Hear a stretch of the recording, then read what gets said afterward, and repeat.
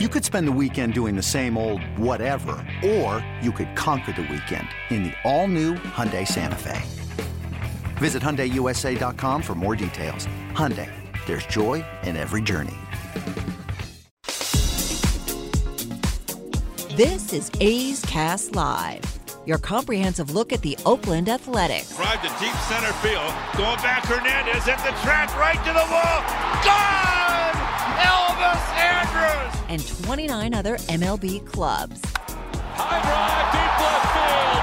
Nino left the building. Guerrero lifts one to left field and gone! Oh, Tony, that was a moonshot out there in the right center. Alonso defends his title, the 2021 Derby champion. Join us as we take you inside the baseball universe, from OPS Plus to juiced balls to game-changing moments. We have you covered.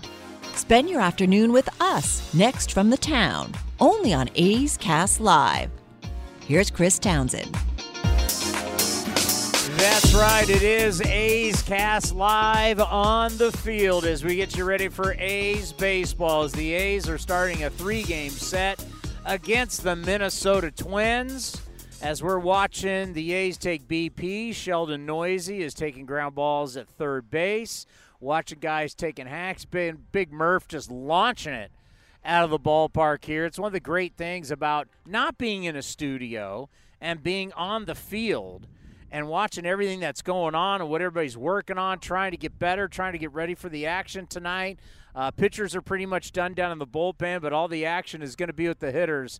And it is just, I wish we'd see more of this in the game, but if you could see Sean Murphy's BP, he just launches balls out of here. Hopefully that will go tonight, because obviously the big problem with the Athletics is the offense. It's not with the pitchers. And that's why I'm excited about what we're going to see today. But before we talk about all that, who's coming on the program today? Scott Emerson, the pitching coach, is going to be here. We're going to talk pitching at 4:15. One of the great players of his era. You talk about champions. You talk about a guy that haunted the A's, haunted everybody, and has turned himself into a jazz musician, award-winning jazz musician, and he's going to be playing the national anthem today.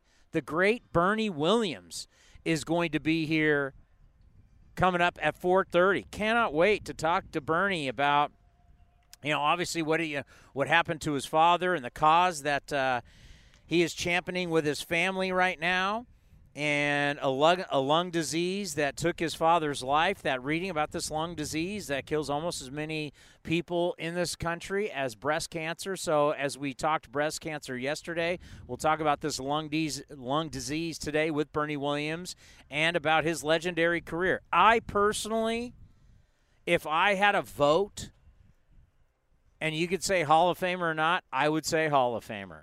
And I got these numbers about his career, but forget just his career. Take what he did in the postseason. It's unbelievable. We'll talk to the 4-time World Series champion coming up here at 4:30. Ken Korak, the voice of your Oakland Athletics, is on the field as we speak. We can see the silver-haired devil right now over by the batting cage, and the voice will join us at 4:45. And then Dan Hayes, who covers the Twins for the Athletic, will be here at 5 o'clock. Bay Area guy. No, he's not a Bay. Is he a Bay Area guy? Yeah, North Bay, I believe. Remember he came on with us before and he said, "Chris, I used to listen to you on KMBR." Back in the old days. That's the Commander. How are you today? I'm great. It's a very nice day. I'm excited to meet Bernie Williams. I watched him grow up as a kid. I can actually say I watched him as a kid because, I didn't get a chance to say I watched Willie Mays growing up like everyone else says, and Hank Aaron. Well, I never said I watched Willie Mays growing up. I didn't watch Willie Mays. I don't know. You think I saw Hank Aaron and Willie Mays? You might have saw the tail end of their careers. Willie Mays is never mind. Willie Mays last year you were like 1. Right? His last year was 73? Yeah, those are the World Series against the A's. Yeah, I was 1. I wasn't even 1. Was I even 1 yet? But yeah, March. Yeah, I'd be 1 year old when Willie Mays hung him up. What was it like watching Willie back then? I got to tell you, I thought, he's kind of overrated, and he wasn't that great of a player, and I was questioning his bat speed. I was questioning, I don't know. I wasn't a big fan of their manager, Yogi Berra. I don't know if he ever did anything as a player, but as a manager, I can tell you when I was 1 year old, I didn't think he was a good manager either. I didn't like his moves. I didn't, especially when he was in the American League Park dealing with the DH. No, so Bernie Williams, we'll talk to him. And I'm not going to sugarcoat it. I mean, the A's, they got out to a 10-9 start. Since then, they're the worst in the majors at 513. And what I'm excited about today, it's not about the offense, obviously, because the offense, they have scored 1 or less runs 3 times in the last 4 games. What do you got to do in this game to win? Score runs. Who proved that yesterday? That'd be my Pittsburgh Pirates with a big, big win. So the Pittsburgh Pirates come into yesterday, and I'm assuming it's the same today because they only scored 1 run yesterday. They came in yesterday the least amount of runs in the National League. They were 3rd lowest in batting average. They're at the bottom of everything, home run, slugging, on base, whatever you want to put out there. And they win a game. Why did they win the game? Because they scored more runs than the other team. And that's all that matters. That's the one metric that matters. And they didn't even get a hit. Yeah, they didn't get a hit. They were walked several. I think it was 4 or 5 walks. But the run scored on, you know how it scored? A fielder's choice. They tried to turn a double play on Key Brian Hayes. He's too quick down the line. He reached first. The run scored. They won 1-0. Didn't record a hit. Not an official no-hitter according to Major League Baseball because they didn't go at least 9 innings. But still, that's a 6th team to do that, to have a no-hitter and get no hit and win. The last team to do it was the Dodgers back in 08 against were they the Anaheim Angels still or the Los Angeles Angels of Anaheim? In 2008. 14 years ago. I would say they would 2008. They would be the Anaheim Angels. They of lost Disney. They lost the game. You got to throw Disney in there. Yeah, or of Orange County. Because when they made the official change, I don't know if this will ever be a trivia question, and I don't know if I'm 100% right on this. All I remember is I'm doing the pregame show here, and I got brought a piece of paper from the Angels PR staff, and it said, "We are no longer the Anaheim Angels. We are the Los Angeles Angels of Anaheim." And they brought it to me, and I was about to go on air, and I'm like, do you think I really care? I don't work for you. I still call them the Anaheim Angels, but I think the official change from Anaheim to L.A. happened while they were here at the Coliseum, or what they wanted the public to call them at that point, if I am correct. It may be a trivia question. I don't know. But, yes, it goes to show you come to the ballpark every day, you can see something that you've never seen before. I remember watching part of it. I didn't see the game, but it was at the old Comiskey when Andy Hawkins of the Yankees threw a no-hitter against the White Sox because there was a couple errors in the game. I remember watching that game. I think it might have been on WGN at the time. I remember watching it where Andy Hawkins loses the no-hitter to the White Sox. You throw a no-hit. He actually threw a no-hitter. Yeah. Threw the 9 innings of no-hit baseball and took the L. It's incredible. I mean, I think the weirdest thing, you asked me this earlier, I think the weirdest thing I've ever seen in person, I'll grab that. That's my Bernie Williams notes, the weirdest thing by I've the ever way. seen in person was the Pirates losing a game 20-0 up, believe it or not, at PNC Park back in 2009. The other weird thing that happened yesterday in baseball, we saw a pitcher hit a home run off Albert Pujols. Yes. Don't get me started. Yes, I do not want to. I'm not starting on a negative note. I am not. I have a note on this.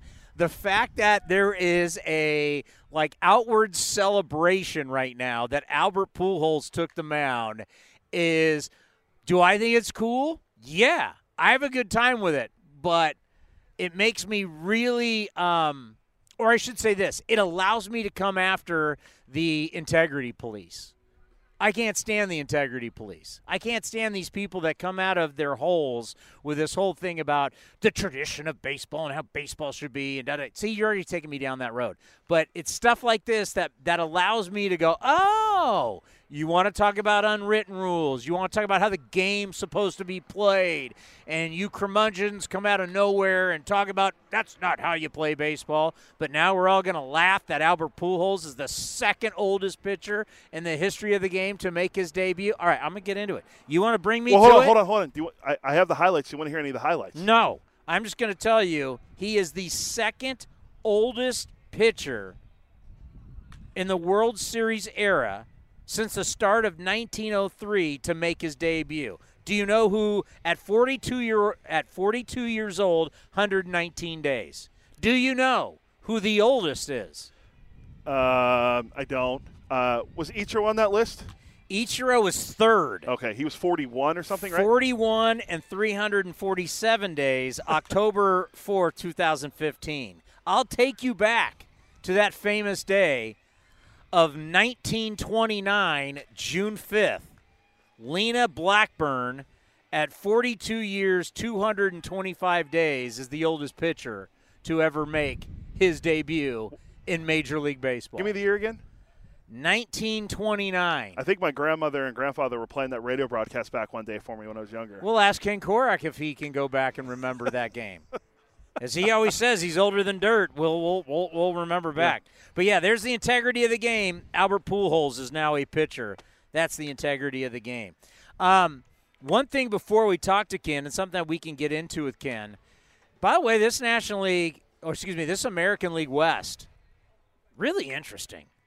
And just having seen the Angels for 4 days and the firepower that they have, seeing Verlander get another win last night at 39 years old, and knowing that the Astros, other than the Yankees, and by the way, I think the Yankees could be a house of cards. Maybe I can prove it. Maybe I can't. But the Astros aren't. And Dan O'Dowd, can we get him on the program soon? I know some people at Network. I can ask. Dan O'Dowd's my favorite on MLB Network, and I only got to watch the first part of it today, but I think he said it the best. The Astros are the one team in baseball right now. I'll say in the American League because I think the Dodgers are this way too, and maybe why they're the two best teams in baseball. They can beat you anyway. Dodgers almost got swept, by the way, over the weekend against the Phillies. It wasn't for the Phillies' bullpen imploding yet again, but I agree with you on what you're going. But they can beat you with power. They can beat you with small ball. They can beat you with their pitching. They can beat you in so many different ways. To where the Yankees, I will prove to you a little bit later when you want it, they are purely built on the home run. For sure. Two of their guys leading the American League in home runs. Top four. I'll just give you this stat on the Yankees. The Yankees have scored 53.3% of their runs via the home run this season, the highest percentage in MLB.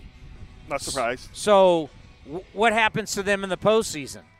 They don't hit home runs, they go home. Yeah, well, we've seen that happen here a few times. Yeah, that's the problem. It's like everybody loves this during the regular season, and they say, oh, look at all the home runs they hit. But then all of a sudden, you get in the postseason, you think you're facing the best pitching staffs in the game. Now you're not hitting the long ball. You're gone. And you haven't been to the World Series since 2009. That's where the Astros, and maybe, just maybe, if what you're seeing with Patrick Sandoval and Detmers and Syndergaard and all these pitchers for the Angels, I don't know how. My big question is innings.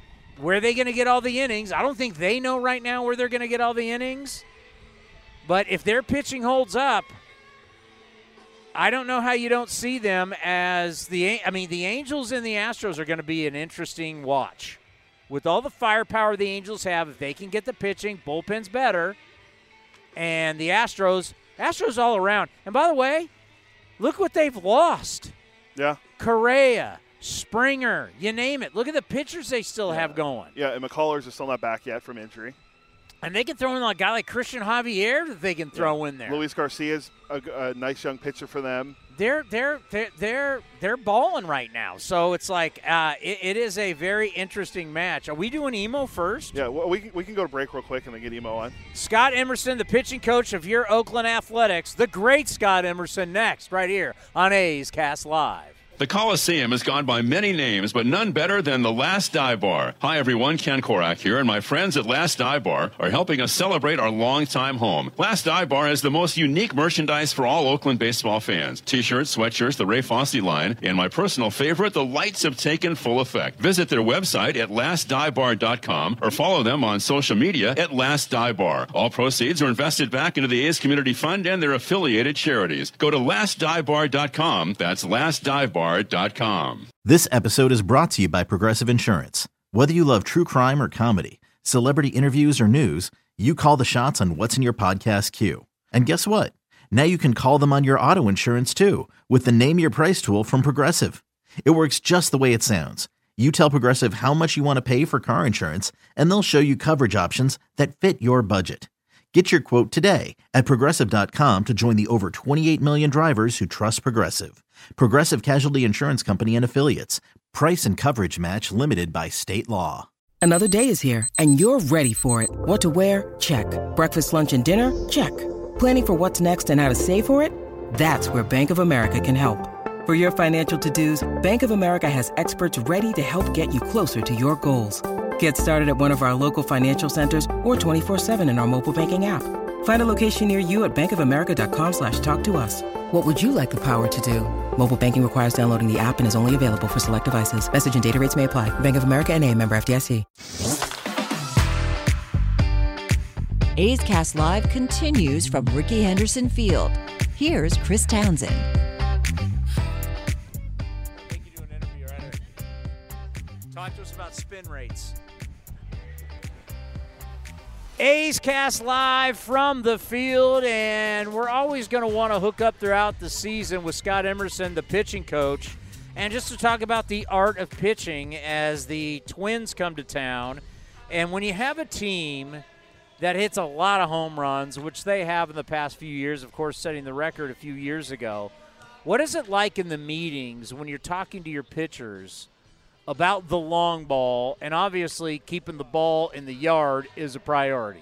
Well, one of the most important things is, and I always talk about if hitting's time and pitching is disruption of timing, but, we just played the Twins last week, and it's very important for our guys to stay on location because they know what we're trying to do. We know they know what we're trying to do, so it's very important that our guys, change speeds, be unpredictable, but most importantly, hit the location that they're intended for. The focus today for me is pitching to contact, because you hear it all the time, but people may not, well, what do you mean, pitch to contact? Like, you want them to hit it, and it's, the classic line from Bull Durham or Crash Davis is like, stop trying to strike everybody out. Strikeouts are fascist. Do you want to use your defense? And when we say pitch to contact, what exactly does that mean? Well, it still goes back to the change speed, but more importantly, it's not pitch to contact, it's pitch to soft contact.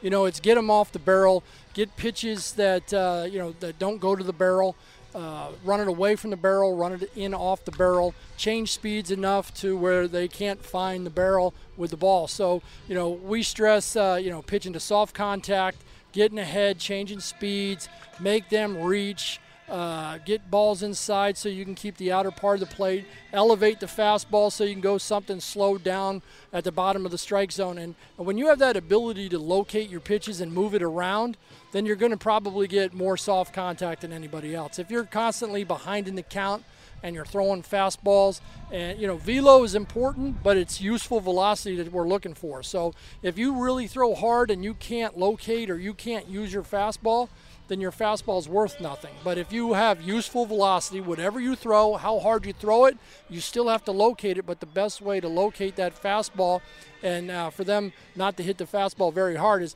have a second pitch or a third pitch that you can throw, and they have to chase, and that's the disruption of timing part. Now, somebody at home might be saying, okay, you stay off the barrel, but staying off the barrel is different for every hitter because every hitter is different. Every hitter swings differently. Every hitter is a different size, the angle of which they come through the hitting zone. Some guys are looking for launch. Some guys are hitting down on the ball. Everybody's different. Some guys like the ball in. Some guys like the ball away. Some guys like Ichiro or Tony Gwynn. Doesn't matter. They like the ball anywhere. So when you say pitching off the barrel, how do you do that when all the hitters are different? Well, you obviously, this game now comes with great data. And the data helps us support where we need to go. Every hitter has a weakness generally to where you can throw the fastball. I look at exit velo. That's the soft contact. You look at exit velo. So you fall behind in the count and you have to throw a strike. Where's the hitter's exit velos at? Where does he hit the ball hard when you're behind in the count? Because you have to throw a strike when you're behind in the count. Everybody knows when you get ahead of a hitter, you're trying to expand the strike zone. You're trying to get them to chase a pitch outside the strike zone. But when you fall behind in the count, where can I go to get that soft contact? And the data helps support, I can throw the slider down and away, which, is good if you can execute the pitch. You always have to execute the pitch as well. I always say, you get some rookies up here and they're trying to pitch to the data. Everybody knows that the fastball is the hardest contact pitch. It's also the the pitch that, in general you're working all your pitches off of. And, you might not throw 50% or more fastballs in the game, but generally that fastball is thrown a little bit more than all your other pitches. So when it does get hit, it gets hit a little bit harder than the other pitches. So you got to be able to move that fastball around, play with the useful velocity, be able to throw that changeup in a fastball count or that breaking ball in a fastball count. And when you're messing up the hitter's timing, generally you're going to pitch the soft contact. Every hitter has his weaknesses. You know his weaknesses. He knows his weaknesses, and every single time he goes into a different city or another team comes into his city, people are going to try and exploit those weaknesses. So your pitchers are going to try and get him out through those weaknesses, but he's now looking to better that also. So how much do you want to play with that? Do you want to keep just trying to exploit that before you might get burned if you do it too many times? Well, that's the important piece back to the data. What's trending for this hitter? Obviously, we look at a big sample size, what the hitter does, who he normally is, and then you look over his last 10 games or his last 10 hits or his last 20 swings, and you're starting to see what he's doing. Is he changing his approach? And if he's changing his approach and having some success, then we got to do some things to get him off of that. If he's not changing his approach and still not having success, we're going to attack his weakness. But the pitcher has to have a strength to attack his weakness. If the pitcher doesn't have that strength to be able to attack that hitter's weakness, then we got to go to areas of the plate that the pitcher is really good at. And the one thing that we always try to do is exploit what our guys do well too. Not just look at the data of the hitter and say, well, he can't hit a fastball down and away, and our pitcher says, well, we can't throw a fastball down and away. So then we look at all the other options and how we use that fastball. We might cover that fastball and not throw it as much down and away. Or that's the one thing that's really important with the fastball is you can cover it all over the strike zone. You can mask it a little bit, and you can go in off the plate. You can pitch behind in the count. If guys chase with it, you can pitch ahead in the count with it to the chase zone. So the important part of the fastball is you can use it all quadrants in all areas. And just not to be too simplistic, but the reality is whenever you're spinning the baseball or you're putting any type of movement on the baseball, it's harder to throw strikes. To throw a strike, throwing something that's as straight as possible is always going to be the easiest thing to get a strike. Yeah, the breaking ball is spinning, so generally the breakers are in the zone, out of the zone, and you're depending on the hitter to swing the bat. You're depending on that pitch to look like a strike as long as possible. So when you throw a breaking ball inside the strike zone, generally it's a hanging ball. It's a ball that can be hit pretty hard. But the object is to make it look like a strike as long as possible, and boom, it falls off the table. You remember we used to say it fell off the table, and that's kind of what we want out of our breaking balls. Then we got to know, can I throw it in off, we call it wrap, at the guy's feet, or do I still need to stay arm side and back door and make him reach on it? So that's where all the data and all the analytics really help us out, where we can do all this stuff. It's why I'm standing here talking to you, because mine didn't fall off the table. Yeah, yours. Yeah, it stayed in the strike zone. You're backing up third a lot. Been there, done that one too. That's what we were talking. Who were we talking cutter with the other day? We were talking about that cut, and it's like the cut fastball is so, because it doesn't have the break that the slider has, and it's such a late, small break, but just that little bit really throws hitters off. But if it doesn't have that little bit, it's going to end up like 500 feet. It's like the hanging cutter slider is by far the easiest pitch to hit. Well, that's where we go back to off the barrel. If you're throwing it right on right and it's chasing the barrel away, and that guy has to go out and reach, he has to go out even further to reach. But if it backs up, he doesn't have to reach. It's right into his swing plane. The mental mindset of a pitcher who gets an out with one pitch versus grinding a 6, 7, 8, who knows how many pitches. Still get the out, but the difference of the mentality for that guy, for that next batter, rest of the game, when you start getting those, we like to call them easier outs. Yeah, most definitely. Some people are talking about, what is a perfect game? 27 outs. That's what I'll say. Some will say 27 outs on 27 pitches or 27 strikeouts. For me, anytime that you can get a ball in play and get the ball off the barrel first pitch, we know who's swinging first pitch. They know, we know who's swinging first pitch. That's where the location becomes ultimately important, that, hey, this guy's swinging first pitch. I got to put it in a good spot.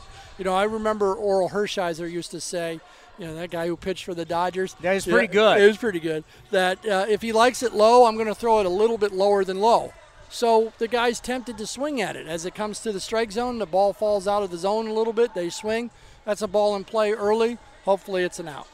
Now, with pitching to contact, in the era that we're in now, and you have all these players moving around, I mean, this could be the Rays, and hell, you could have 5 outfielders, let alone 4 outfielders, and you got infielders all stacked on one side, whether it's the right or the left, and let's say you pitch to contact. How much is it important that the pitcher know what's going on behind him defensively, or does that guy just need to focus on doing what he does on the mound? No, that's built into our game plan. Darren Bush is our run prevention guy.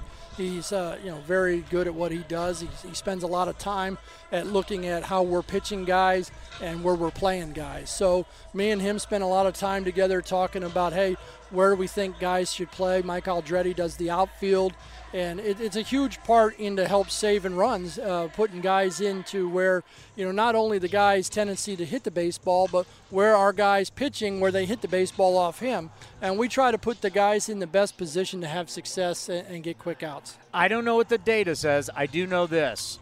When I see 3 guys, which is your third, short, and second baseman all on the left side, and a pitcher throws it to a right-hand batter and he hits a routine ground ball to second base and gets a base hit, I throw my pen. I'm disgusted. It fries me.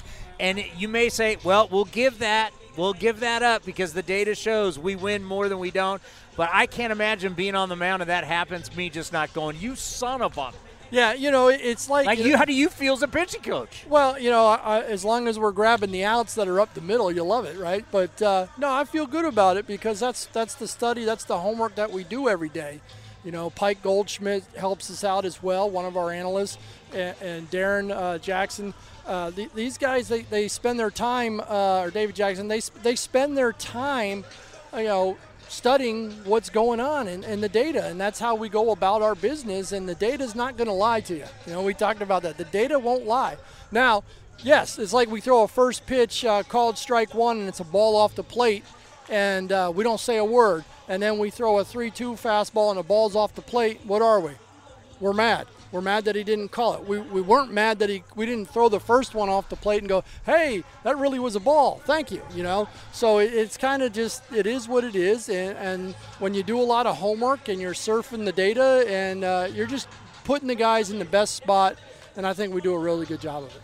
I know this sounds crazy, but everything seemed to be about striking people out, blowing people away. How much now, where we are in 2022, is it getting more back to, I want good strikes, the pitch to contact, utilize these great athletes behind you, don't try and strike everybody out because we're not going to allow you to go deep into a game. So we're not going to allow you to get 120, 30 pitches. So if you're trying to strike everybody out, you're not going to be out there very long. Yeah, I think a lot of it's on, your personnel, who you got pitching, who can command their fastball the best. There are some guys around the league that their breaking ball's their best strike pitch, and then their breaking ball's their best expand pitch. So, strikeouts for me, when you get to 2 strikes, yeah, let's hunt a strikeout. But before 2 strikes, let's move it around. Let's pitch to that soft contact. Let the defense play behind you. You got a runner on first base and no outs or 1 out. You're always 1 pitch away from a double play, 1 quality pitch away from a double play. And that's what I always try to remind the guys. When I go out to the mound, you make a good pitch in this location and you get yourself a double play and we'll get out of this. So, the strikeouts, you love them because it's a dominance factor. But, sometimes what comes with strikeouts are walks. And then what comes with strikeouts and walks, that occasional hanger, the 2-3 run homers, which you're trying to avoid. So you just got to make sure you keep the ball in the park, don't walk people, or you can walk some people and keep the ball in the park. So it's just a big combination of things. Talking pitching with the pitching guru, Scott Emerson. Great stuff as always. Next time, what do you want to address? Hey, I just answer your questions. Whatever you're the boss of the show. That's why it's called the Chris Townsend Show, right? Well, but A's Cast or with Chris Townsend. So whatever you want to come up with, I'm going to answer your questions. It's like you guys are finally coming around and understanding what the hell's going on around here. You're looking good, feeling good. You got your new studio looking great. By the way, you got to be proud of, before we let you go, I know you got to go, but you got to be proud of a lot of your pitchers, especially these young kids. They are throwing strikes. They're not walking anybody. I'm trying to highlight that on the different shows. I think you got to be proud of what you are doing with your staff. Well, it's the whole organization, trying to get Mark Kotsay putting guys in games to have success, and that's what we've always tried to do. And we got guys that, they're not scared.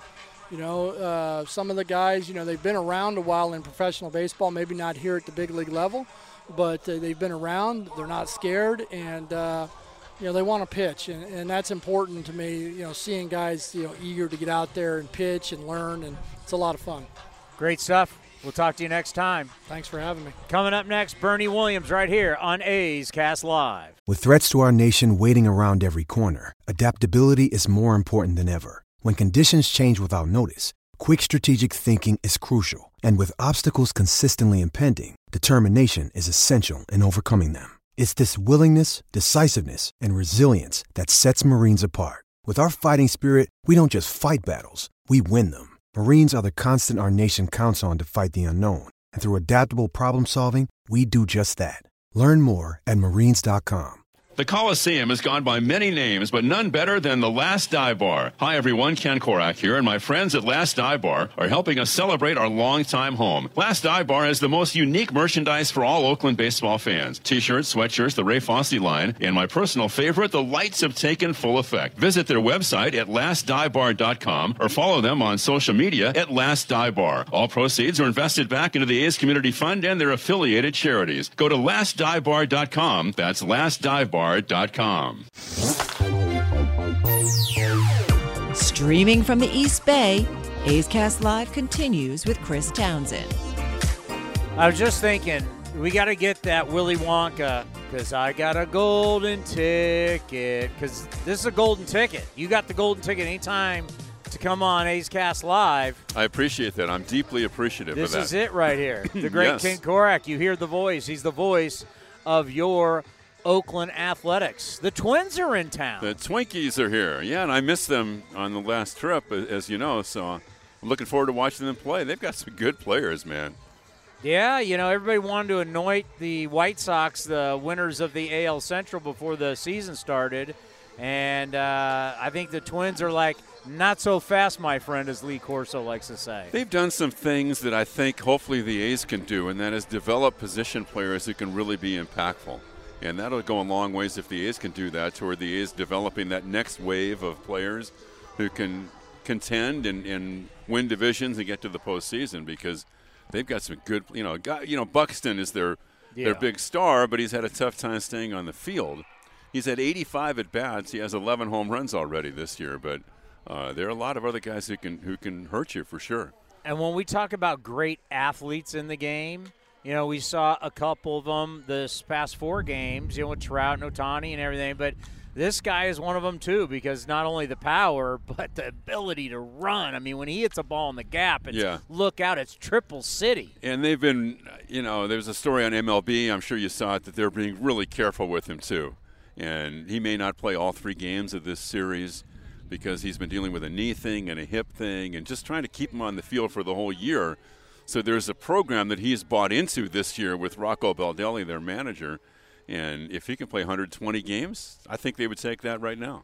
I know, that's just so crazy. I mean, and part, we see it with Ohtani too, is what they say, we don't want you stealing as much. It's like you're telling a guy to play the game, but don't play the game the way that it got you here. It's kind of tough to do. It is, especially when you have the gifts that he has. Yeah. Right? But I think he played 140 games in 2017, He hasn't played more than a half season, the equivalent of a half season since then.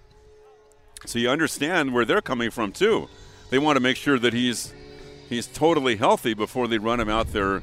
You would think 8 or 9 games in a row, Chris. No, we see it in the NBA. They limit the minutes. Yeah. They say instead of you playing 20-something, we're going to have you at 18, and we're going to do this for X amount of months and see, because in the end, we want you to be able to go 32, 33 minutes, or maybe even more once you get to the postseason.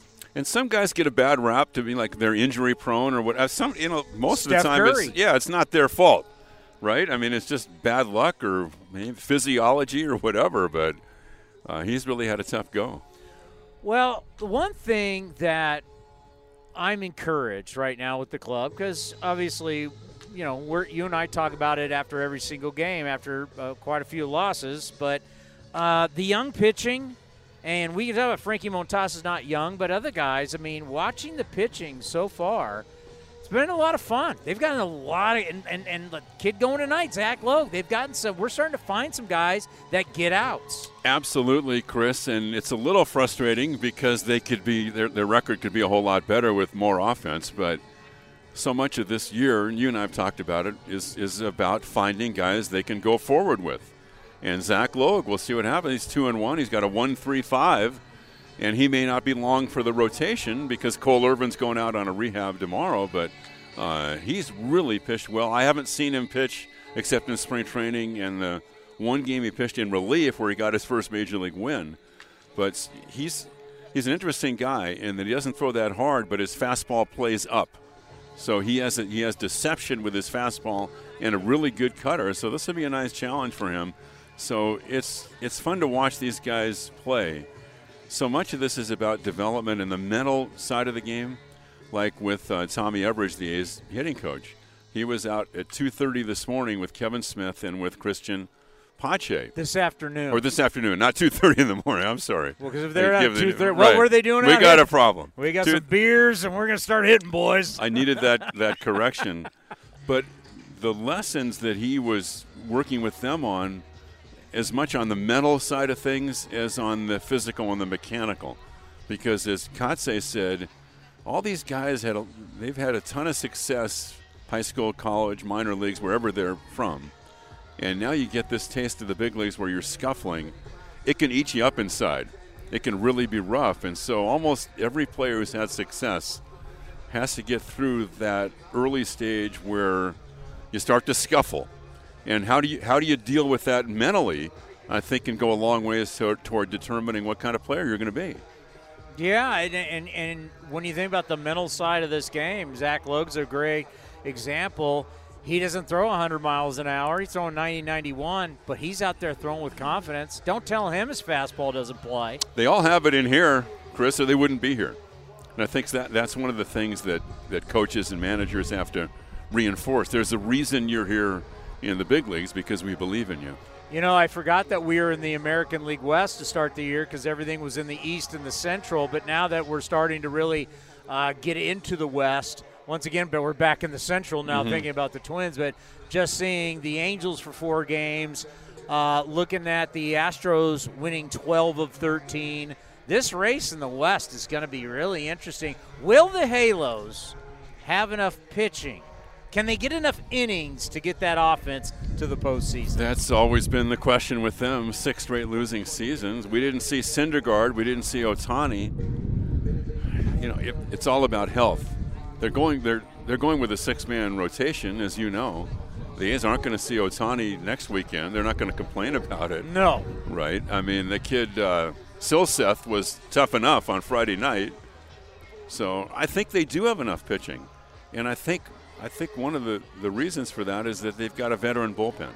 I think their bullpen is really good.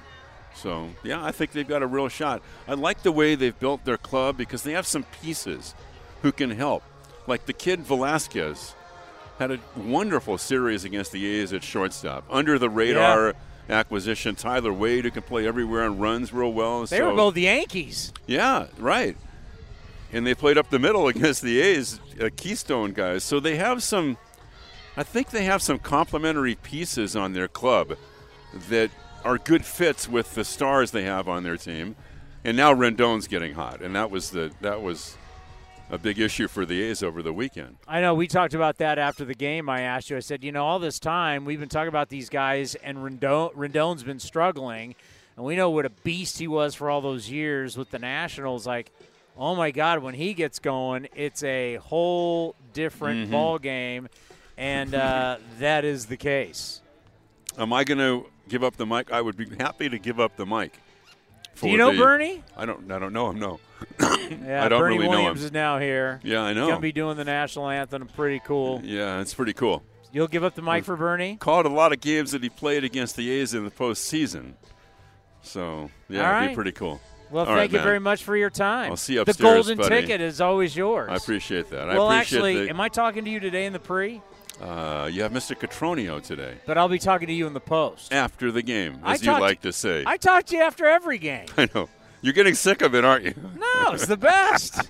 It's the best. That I told them, the people are like, so I said, hey, listen, whatever Korak wants, you want to do. We've trained you well. Whatever I you want to do. appreciate that. Whatever you want to do. We have trained you very well. You, but I will defer. I will cede the rest of my time to. I will yield. Wow, it's like he's on Capitol Hill right now. I will yield the rest of my time to Bernie Williams. Yeah, all right. Appreciate it. Buddy. Appreciate the time. Yeah, it's going to be an honor to talk to Bernie Williams, the four-time World Series champion, a guy that's got a lot of history, no question, on this field. And tonight, Bernie is going to be doing the national anthem with his jazz guitar. And as a musician, are we going to a break? Are we doing him here? What do you want to do? Bernie Williams up next right here on A's Cast Live. Coliseum has gone by many names, but none better than the Last Dive Bar. Hi, everyone. Ken Korak here, and my friends at Last Dive Bar are helping us celebrate our longtime home. Last Dive Bar has the most unique merchandise for all Oakland baseball fans. T-shirts, sweatshirts, the Ray Fosse line, and my personal favorite, the lights have taken full effect. Visit their website at lastdivebar.com or follow them on social media at Last Dive Bar. All proceeds are invested back into the A's Community Fund and their affiliated charities. Go to lastdivebar.com. That's lastdivebar.com. Streaming from Rickey Henderson Field, A's Cast Live continues with Chris Townsend. Well, I got to think when Bernie Williams steps on this field, he's got a lot of great memories from all those years playing. And then, of course, what you're going to do tonight with the national anthem, going to be very, very special. This house has been good to you in your career, and now will be good to you as a musician. Oh, my God, I am so grateful and so fortunate to be here. Be back after all these years. We had so many great things happen to us as a team and to me personally. So, it was a great ride. And now, it's just kind of coming full circle for me, baseball and music together. Before we start talking about your baseball career and even as a musician, we celebrated women yesterday here at the Coliseum who have had breast cancer. My mother passed away of breast cancer not too long ago, and I think about this disease that took your father, that takes – a lot of people don't realize how many people die of this, just like breast cancer in this country, and the awareness you're bringing for your father. Before we get into all the other stuff, talk about that, because I know that's what means so much to you right now. Yeah, it is a cause that is near and dear to my heart because of my father. I mean, my Bernabe Williams Sr. Was the guy that took me in and taught me how to play the game of baseball at a very young age. And he taught me how my first couple of chords on the guitar, where I actually developed this great love for music and sports. It was because of him. And, of course, my mom. But in 2001, he passed away from this rare lung disease called idiopathic pulmonary fibrosis, which is basically scarring of the lung tissue. And it is progressive, and it's terminal. Unfortunately, they haven't found a cure for it. But he basically had it, and he didn't know he had it until it was kind of too late. So I think me sort of raising awareness about it, I think it could help a lot of people deal with this. A lot of the symptoms that are attributed to IPF could be confused with other, illnesses like asthma, COPD, bronchitis. But we are encouraging people to go to the doctor as soon as they started feeling symptoms. which, kind of like normal, kind of like, run-of-the-mill kind of thing. It's like a persistent cough that doesn't end, that's always there. You start feeling fatigued and tired. Things that you usually took for granted, like going through a flight of stairs or walking, down the beach or whatever it is. Start feeling all these things that are not usual, that are not normal. We're encouraging people to go to the doctor so they can be referred to a lung specialist, and that person will be the one that could make the determination to whether or not you have IPF, because you definitely don't want that in your life. And you can move on, and if you have it, there's a website called lungsnu.com where you can get information about how to get, options about your treatment. You can be in contact with doctors, caretakers, and even patients that are going through this same process, so you don't feel alone and you don't feel like you're battling this by yourself. Yeah, when I was reading this today, I'd never heard of it. And then when I'm hearing it takes the lives of almost as many women as breast cancer, and men can die of breast cancer. And just to know that, what you did in your career with the Yankees is great, and now what you can do from that career to help people and save lives has to be very gratifying, and obviously honoring your father. Absolutely, no question about that. I think, one of the things that are the perks of, I guess, a profession like I had was you are kind of given a platform to utilize to make people aware of things that are close to your heart. If you want to help people, if you want to do whatever you want to do with your platform, it's just a blessing to have the opportunity to speak to people and to have the ear of people that will listen to you and what you have to say. So it's a blessing to have it, and I'm utilizing it now to bring this cause into the people's ears and eyes, so they can be more aware about it. Obviously, you're a very proud man. Obviously, you had an unbelievable baseball career. But when that was over, and we just talked off the air about playing at Yoshi's, when you finally were recognized as Bernie Williams, the musician, what did that mean to you? Because I know it's always about the World Series and all this kind of stuff, but now you're Bernie Williams, the musician. What was it like when people started recognizing you for your jazz guitar and what you've done in the 2 albums? What did that mean to you? Very flattering. I think that you put a lot of effort into. I put a lot of effort into playing guitar and becoming the player that I have become. Always keeping in mind that this thing never ends. It's like baseball. You always learn something new every time you play.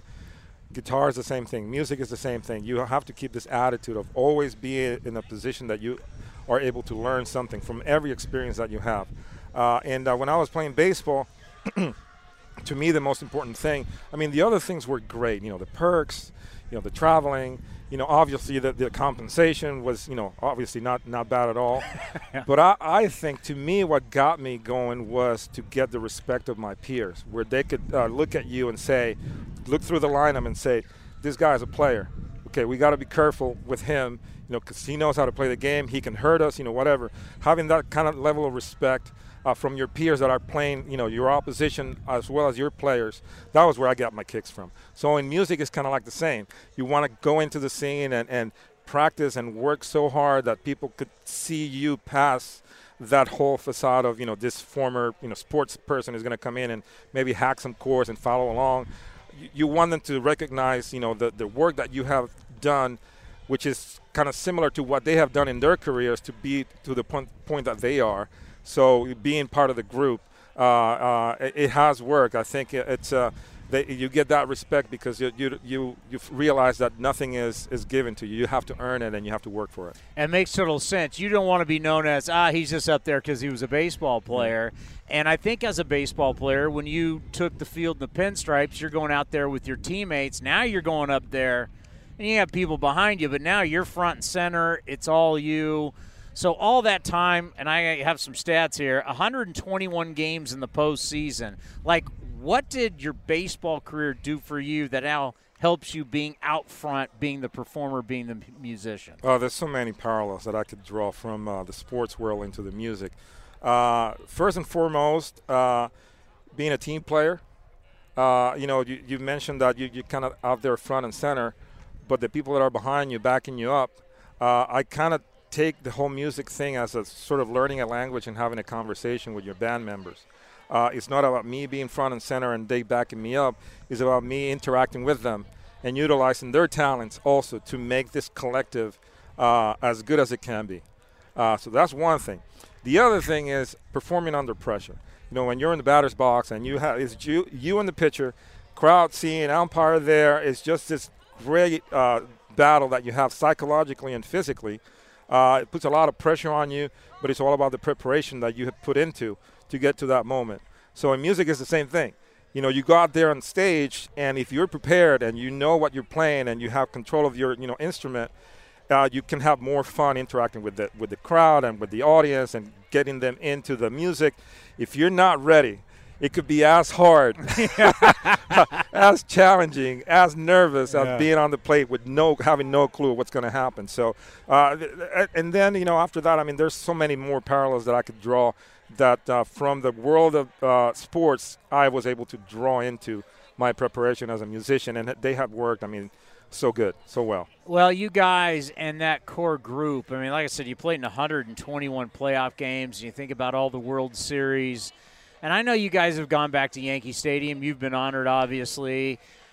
But have you guys really had a time where you guys can really sit back and go, wow, look at everything we accomplished? Well, I tell you the truth, man. I still haven't gotten to that point where I can just sit on the couch and just say, you know what? It's been a long journey. It's been quite a ride. That's the same thing that I was doing when I was playing baseball. The moment that I would sit back and start looking at what I did, I would become stagnant and not grow. To me, it was all about the next at-bat. It was all about the next game. It was all about the next season, the next 10 years. Where am I going to go? Where is this going? It is kind of funny to think about the things that we did and having the opportunity to maybe see some games, in retrospect and see, wow, I looked a lot slimmer back then. We all did. I had black hair, It's just like, wow. It's kind of nice to see. It's almost like a lifetime ago of experiences. The one thing that I've always trying to stress is just moving into the next thing and what's next, because then life is too short, man, to just kind of rest on your laurels and then to try to, think about what you did in the past. As long as I have a breath in my lungs, I'm going to try to keep pushing forward and do things that I've never done before, try new things and learn like it's my first day on the earth. well, I know A's fans would want to know. Go back to a couple of those series that were great battles and how loud this place was. And what was it like to be a Yankee going up against these A's, hard-nosed A's? That was kind of the start of what ended up being a movie, Moneyball, and everything. That was leading up to that. What was it like playing against those A's, and what was it like playing in the stadium? It was awesome. I always liked playing in the stadium. I love the openness of it. As a hitter, it was a different story, though, because of the foul territory. It really got me frustrated. I got a pop fly. And, oh, man, the first baseman or the third baseman catching that ball, it was so frustrating. But other than that, being able to play with these fans, which are probably, I would compare them to, the rivalry that we have in Boston with the Red Sox. Coming into the West Coast, this was probably the toughest place for me to play. And the fans were, they were like that sort of missing element, that would jump in and really rattle the team, and you cannot do any mistakes out there. There was one time I think I was facing Mike Oakwith with bases loaded, right? I think it was like a night game, and I'm battling with him, ball one, ball two, strike out, foul, a couple of pitches, count goes to 2-2. He throws me a forkball in the dirt, right? And I see it, and it's like, okay, ball four. It's ball three, but I think it's ball four. So I start walking down the line, and I look in the dugout. I see everybody just falling off their chairs laughing. Joe Torres is like this. Oh, God, there we go again. And then I look at the batter's box, and the umpire's like, come back here. So I was walking from first base thinking that I had to walk. So this count is 3-2. The fans are really on me, like really riding me hard. Wouldn't you believe that the next pitch, I hit it out of the ballpark. Grand slam. As I'm running the bases, everybody's like, boo. Yeah. The dugout is just laughing. And the umpire is like, oh, you doofus, man. It's such a lost cause. But, yeah, that was kind of like, part of the history that I had here in the stadium. Yeah, no, there's great history and some great battles. And let's end on this. I mean, you're going to go down. I mean, you think about Yankee great center fielders. Joe DiMaggio was from here in Northern California. You think Joe D., you think Mickey Mantle, you think Bernie Williams. I mean, playing center field for the Yankees is kind of a big deal. Yeah, it's a very coveted position in sports, all sports. That and shortstop, I think Derek sort of made that kind of a famous position as well. But I think, it was a combination of staying balanced and trying to be myself and not really try to put the pressure of emulating all these great players that played before me. And at the same time, pushing myself to be the best that I could be so I can make my mark in the game, whatever that was, at the time. Trying to leave the game with no regrets, put it all out there on the field. And, when it was time to go, it said, I did it, and I did it my way. I had a lot of great memories. I was very fortunate to be a part of teams that went to the World Series. There's people that played this game for years and years and years and never really had an opportunity even to go to the playoffs. So we went to the World Series 6 times, and we came victorious 4 of them. So it is something that you have to feel so much gratitude for, the time, the place, the people, and all the experiences, that I went through that are still, so vivid to this point, and I'm so happy and so blessed to have the opportunity to do that. I love you got the guitar on your back. You're ready to rock. Let's get this thing going. Ready to go. Hey, thank you so much for stopping by. We man. truly Thank appreciate you. it, and good luck with this second career. Your music's fabulous. I know everybody can follow you online and kill it tonight. Oh man, if I can handle facing Barry Zito out there, this is going to be hopefully a lot easier. He's one of the greats of his time, Bernie Williams, right here on A's Cast Live. The Coliseum has gone by many names, but none better than the Last Dive Bar. Hi, everyone. Ken Korak here, and my friends at Last Dive Bar are helping us celebrate our longtime home. Last Dive Bar has the most unique merchandise for all Oakland baseball fans. T-shirts, sweatshirts, the Ray Fosse line, and my personal favorite, the lights have taken full effect. Visit their website at lastdivebar.com or follow them on social media at Last Dive Bar. All proceeds are invested back into local Bay Area charities. Go to lastdivebar.com. That's lastdivebar.com. A's Cast Live continues from the town. Here's Chris Townsend. How good was that? I mean, you want to go over the stats, these postseason stats of Bernie Williams? 121 games, 22 bombs, 80 RBIs, and a career 850 OPS in the postseason. In 121 games, that's a season for somebody. Like if the A's pulled out a guy this year with 121 games, 22 jacks, 80 RBIs, and an 850 OPS, he'd be our best player. Yeah, and remember, Bernie Williams, the 22 home runs, is actually the 3rd most in postseason history. Behind? That'd be Man Ram. And there's someone ahead of him now. Someone ahead of him? Someone did it last year? Oh, it's got to be an Astro. It is. Is it Correa? No. The 2017 AL MVP, Jose Altuve has the most career postseason home runs? No, he's 2nd most. Manny's won at 29. This is your captain speaking. That's a fraud. That tells you a lot about the home run. Nothing against Altuve. He is going to be, by the way, that's my, I think I got my captain. We're landing in Oakland. We have wind out of the southwest. We'll be there in 15 minutes, and welcome to Oakland. It's actually not bad. Bernie Williams' stats versus the A's. 267 career average, 16 homers, 80 RBI, and 16 steals versus the A's. At the Coliseum, 284 career hitter with 7 home runs here at the Coliseum. I wanted to show young Commander something that a lot of you may be like, hey, you said this guy should be in the Hall of Fame, or you just – listen, as you know, I can't stand the Yankees. I have the utmost respect for that man and what he did in his career. He had years. We're talking about a guy who has a batting title We're talking about a guy that had years where he hit 330 to 342, 30 bombs, 100-something RBIs, and couldn't break the top 10 in MVP voting. He's a center fielder with 30 home runs, 100-plus RBIs, hitting over 330, and he's not top 10. And then I had to show young Commander, look who was winning the MVPs in those days. One of them was Juan Gonzalez. He did have 100. I mean, I know the stories behind him, but he had 164 RBI that year. Pudge Rodriguez. Yeah. Jason Giambi. Miguel Tejada. You go through that list of American League MVPs during Bernie's best years, what were all those guys doing?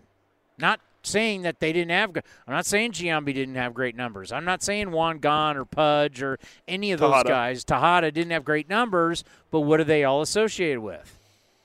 Steroids.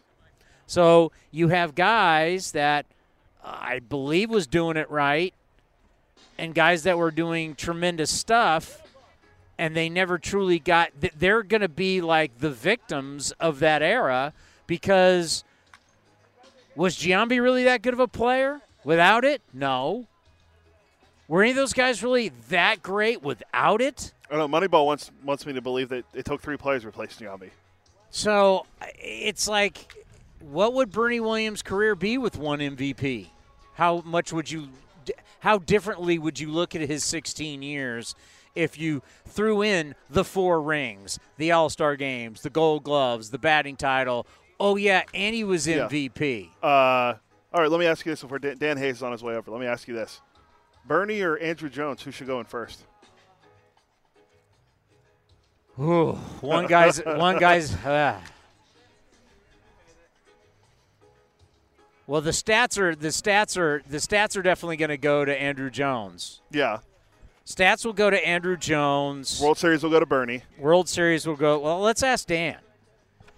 All right, we're going to ask you the tough question. Sure. Because we just had Bernie Williams on. Oh. Okay. Tough act to follow. So he just asked me. So you got 2 guys that I think you talk about incredible careers. Who should go in the Hall of Fame first, Andrew Jones or Bernie Williams? I mean, give me the 400 home runs and the guy that did. Bernie Williams is fantastic. It's a tough call, huh?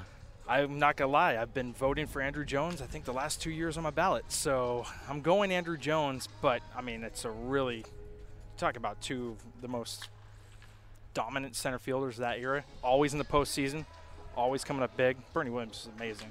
But Andrew Jones hit 400 home runs.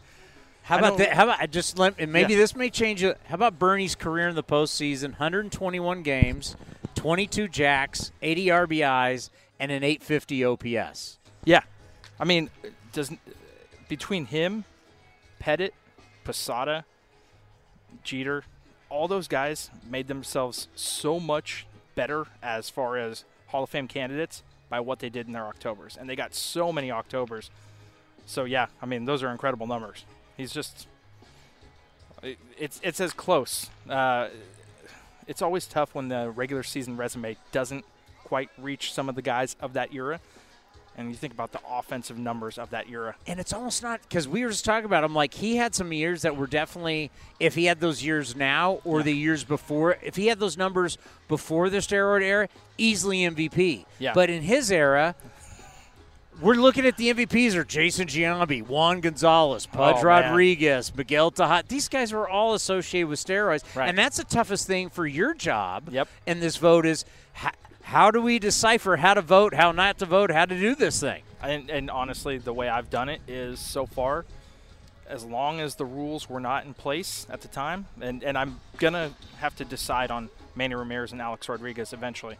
Yeah. But I voted for Bonds. I voted for Clemens. I voted for a bunch of people who were, quote-unquote, associated potentially. And it's – look – It's a weird situation that baseball did not clean it up itself, and they want me to do it as a voter with half the information. I don't know who really did it, and that's a thing that I always – if they didn't clean it up and they put Bud Selig in and he oversaw that era, I think it's a Hall of Fame. The Hall of Fame is a museum of baseball. It's a place where the game is celebrated. I just don't know how you overlook that era entirely, and – it's disappointing to me personally not to see Bonds and Clemens in. The guy with the most home runs and one of the best pitchers of all time. And I know both their careers were extended, but they were elites before their careers were going to be extended. So it's a subject that I know I'm definitely, if I talk to players, they're going to be divided with me on this. There are some that just say no way, but I think there's a lot of guys who got in already that we don't know about. And you were a kid growing up in the Bay Area at that point. I was. And, hey, I'm not going to lie. My own personal experiences with the left fielder from the Giants were not, he was probably one of my favorite players, and I don't know that I came away from personal experiences necessarily liking him. And that's a weird thing when you're that much of a fan at the time. But I set that stuff aside. I voted for Schilling. I don't agree with Curt Schilling about 90% of what Curt Schilling says. But, man, if he wasn't an all-star and a Hall of Famer on the field. And I just try to take all of that stuff out of it. And look, Andruw Jones, who knows if his numbers were inflated. Bernie Williams would still be a star today. That's what I will definitively say how this conversation is. I think Bernie Williams could do the same exact performance right now, and we'd have another whole appreciation for what he did. Where'd you grow up in the Bay Area? Rohnert Park. I actually just spent the last 3 nights there, so it was a good couple days. Is the whole family still here? Yeah, everybody's still here. Yep. Took the SMART train down today. Took the ferry across from Larkspur. It's a good day. Yeah, nice. Well, welcome back home. Yeah, thank you.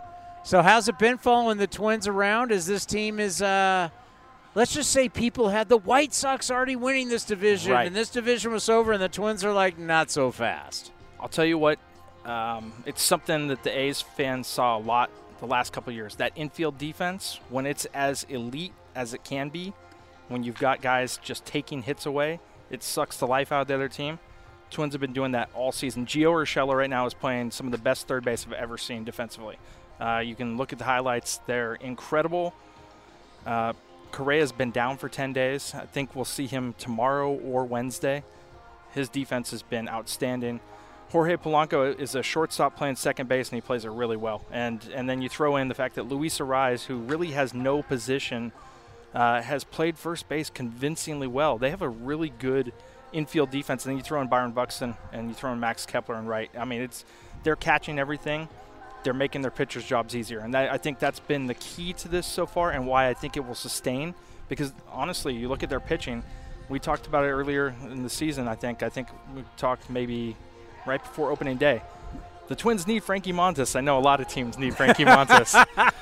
But the Twins You want to do a deal now? I've already had a couple worked out, but no, I would like the reunion. Are you giving us something good? Don't give me. Oh, man. Have you seen their farm system's doing all right? So it's in fact, their shortstop, their current shortstop, I think is a guy that a lot of teams have been intrigued by. I don't know that they'll trade Royce Lewis because I think they have the expectation that Correa will be here 1 year.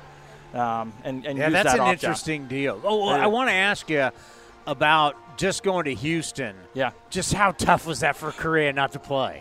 Actually, they came to the Twins. Houston trip is in August. Okay, they came, but not to play against the Astros had to be brutal. He was. You could tell. You could just tell. But he also. So initially, when he got hurt, they thought it was a non-displaced fracture, which would have been. So when the A's were there. Yeah. Exactly. They found out the day that the A's arrived that it was actually just a bone bruise. So they went from thinking we just lost our superstar for 6 to 8 weeks to, man, we can get him back within 10 days. And they were hopeful that it was going to be 4 or 5. Turned into it's going to be 6, 7. And you could tell he really wanted to face the Astros. But for guys that I've covered in 16 years, he has a better grasp on where he is physically and what he needs to do. And is willing to take an extra day or two. And, I know sometimes that will drive a fan mad, but we just talked to him about Byron Buxton because Byron Buxton is a constant topic with Twins fans taking a day here or there. And he said, look, I would rather have Byron Buxton 7 out of 10 days and have him in September than to have him play 10 out of 10 and be out a month and that kind of thing. And he's trying to get across to Byron Buxton some of the stuff that he is doing with himself and looking out for the team, and it's kind of working. Buxton, when he's playing, is playing elite. He's missed, I think, 11 games out of their first 35. It might be 12. And the other night, in a extra innings game against the Guardians, game that Shane Bieber starts, you always want to win those games, and they had a shot and they didn't pinch hit Buxton late, and they got a lot of flack for that, and the Twins said, no, this is our plan. Don't fire him up on that day, and it's working out well. It's really strange. There's a lot of good talent between the Twins. They're going to need more pitching to keep it going, but the defense is real. The bullpen's got a lot of interesting looks, and the lineup is deep. Correa, who we've seen for years, he is the dude. Yeah. He is that guy that you get into the postseason and he makes things happen. I mean, he is a legit player. I thought it was a great deal for the Twins because, it could be a 1-year deal, it could be a 2-year deal. We could see him maybe love Minnesota like a lot of people have. Maybe he signs a long-term deal, but worst comes to worst, it's 1 year of this prize guy. You got the super prospect coming up who the A's got to see in that series. But so far, what do you think of Correa? Well, I just listened to what his teammates say, and they say he's bringing us a lot of different ideas, just different ways to look at things so far.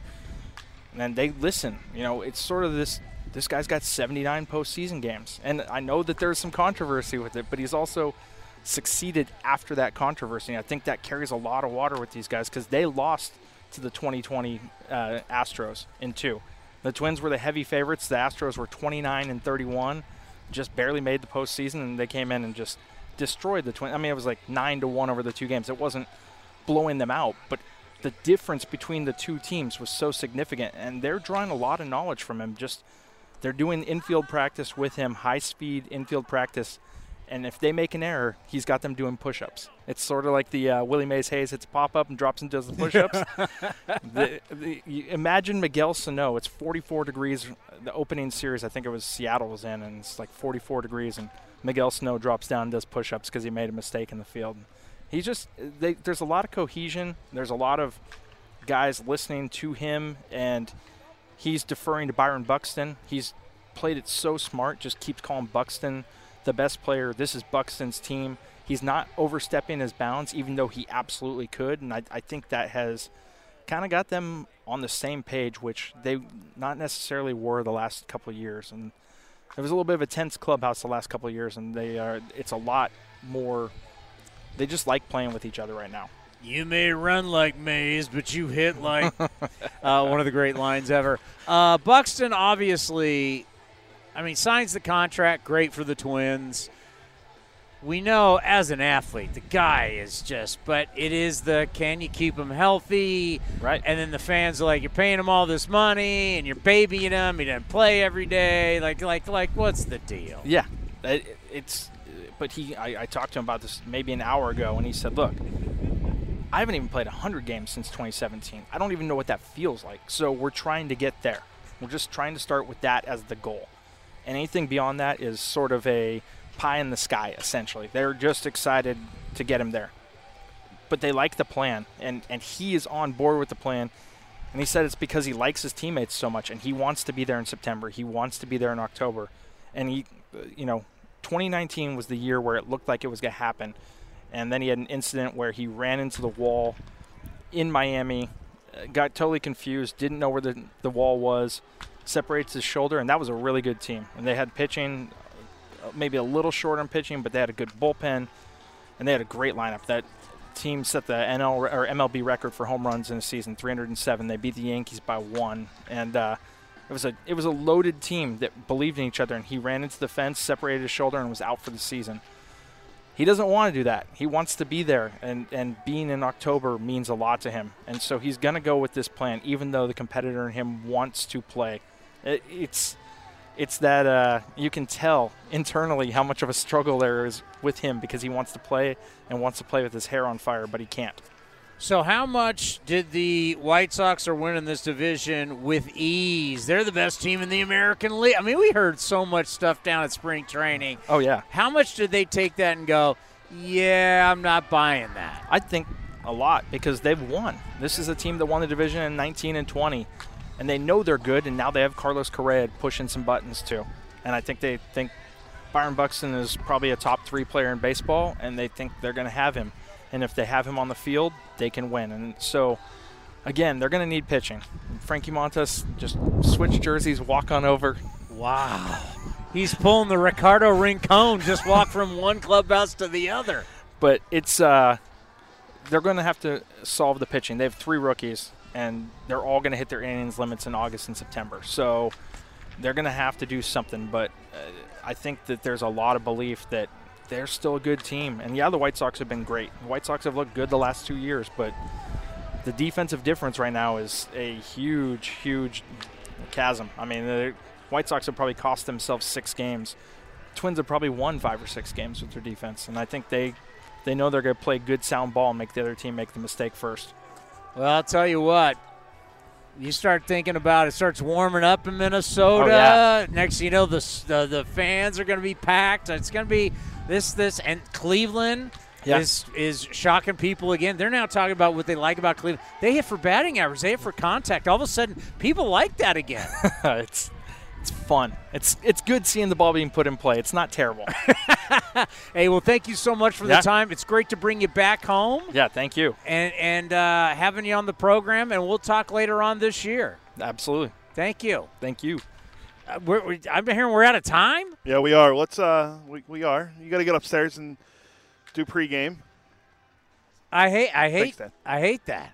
I got notes. I got that whole thing on the Yankees being a house of cards. Did you want to hear that real quick? 50.3% of their runs are scored by homers. You think that's going to play? Oh, yeah, you did that already. I did that already? Yeah, you mentioned that. By the way, Judge and Stanton are in the top 4 in the American League. Okay, I don't know what the score is of this game yet, but Yankees-Orioles, Camden Yards. Child check for you right now. Has yielded just 2 home runs hit to left or the left of center field. So center field all the way over. In 18 games, just 2 home runs. Why? The left field wall was pushed back 26.5 feet and raised 7 feet 4 inches to 13 feet. Jose Trevino with a home run to right field. Yankees up 4-1. But not to left field. Not to left, so they're up 4-1. Camden Yards no longer the bandbox it used to be. Well, it didn't really help the Orioles. We want to thank Scott Emerson. We want to thank Ken Korak. We want to thank Dan Hayes. And we want to thank the great Bernie Williams for coming on A's Cast Live to talking about and we just waving to Bernie right there. We're like friends with Bernie now. I know. Real quick, tomorrow we're going to have Sonny Gray and Frankie Montas. I want another 4-time World Series champion tomorrow. Can you make that happen? Probably not. Not. I don't know if there's anyone's around. I want another guy that has that kind of resume. We should have a guy like that kind of resume every single time on the program. Yeah, I don't know anyone around here that has that resume. All right, you're slipping. All right, Sonny Gray tomorrow on the field. Sonny Gray and Frankie. I think this will be the first time I think on the field we've had Frankie. Yeah, I think. That's true. I don't think that's surprising. We never have.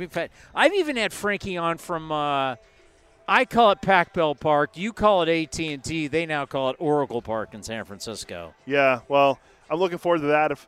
And then Sonny Gray tomorrow as well. And we're going to have Corey Provis, the voice of the Twins, on the radio as well. So good show again tomorrow. They're traveling? Yes, they are.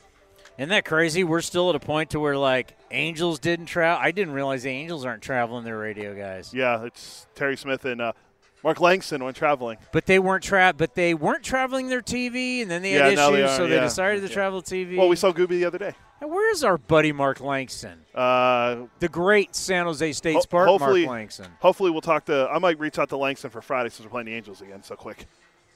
We got them again next week? No.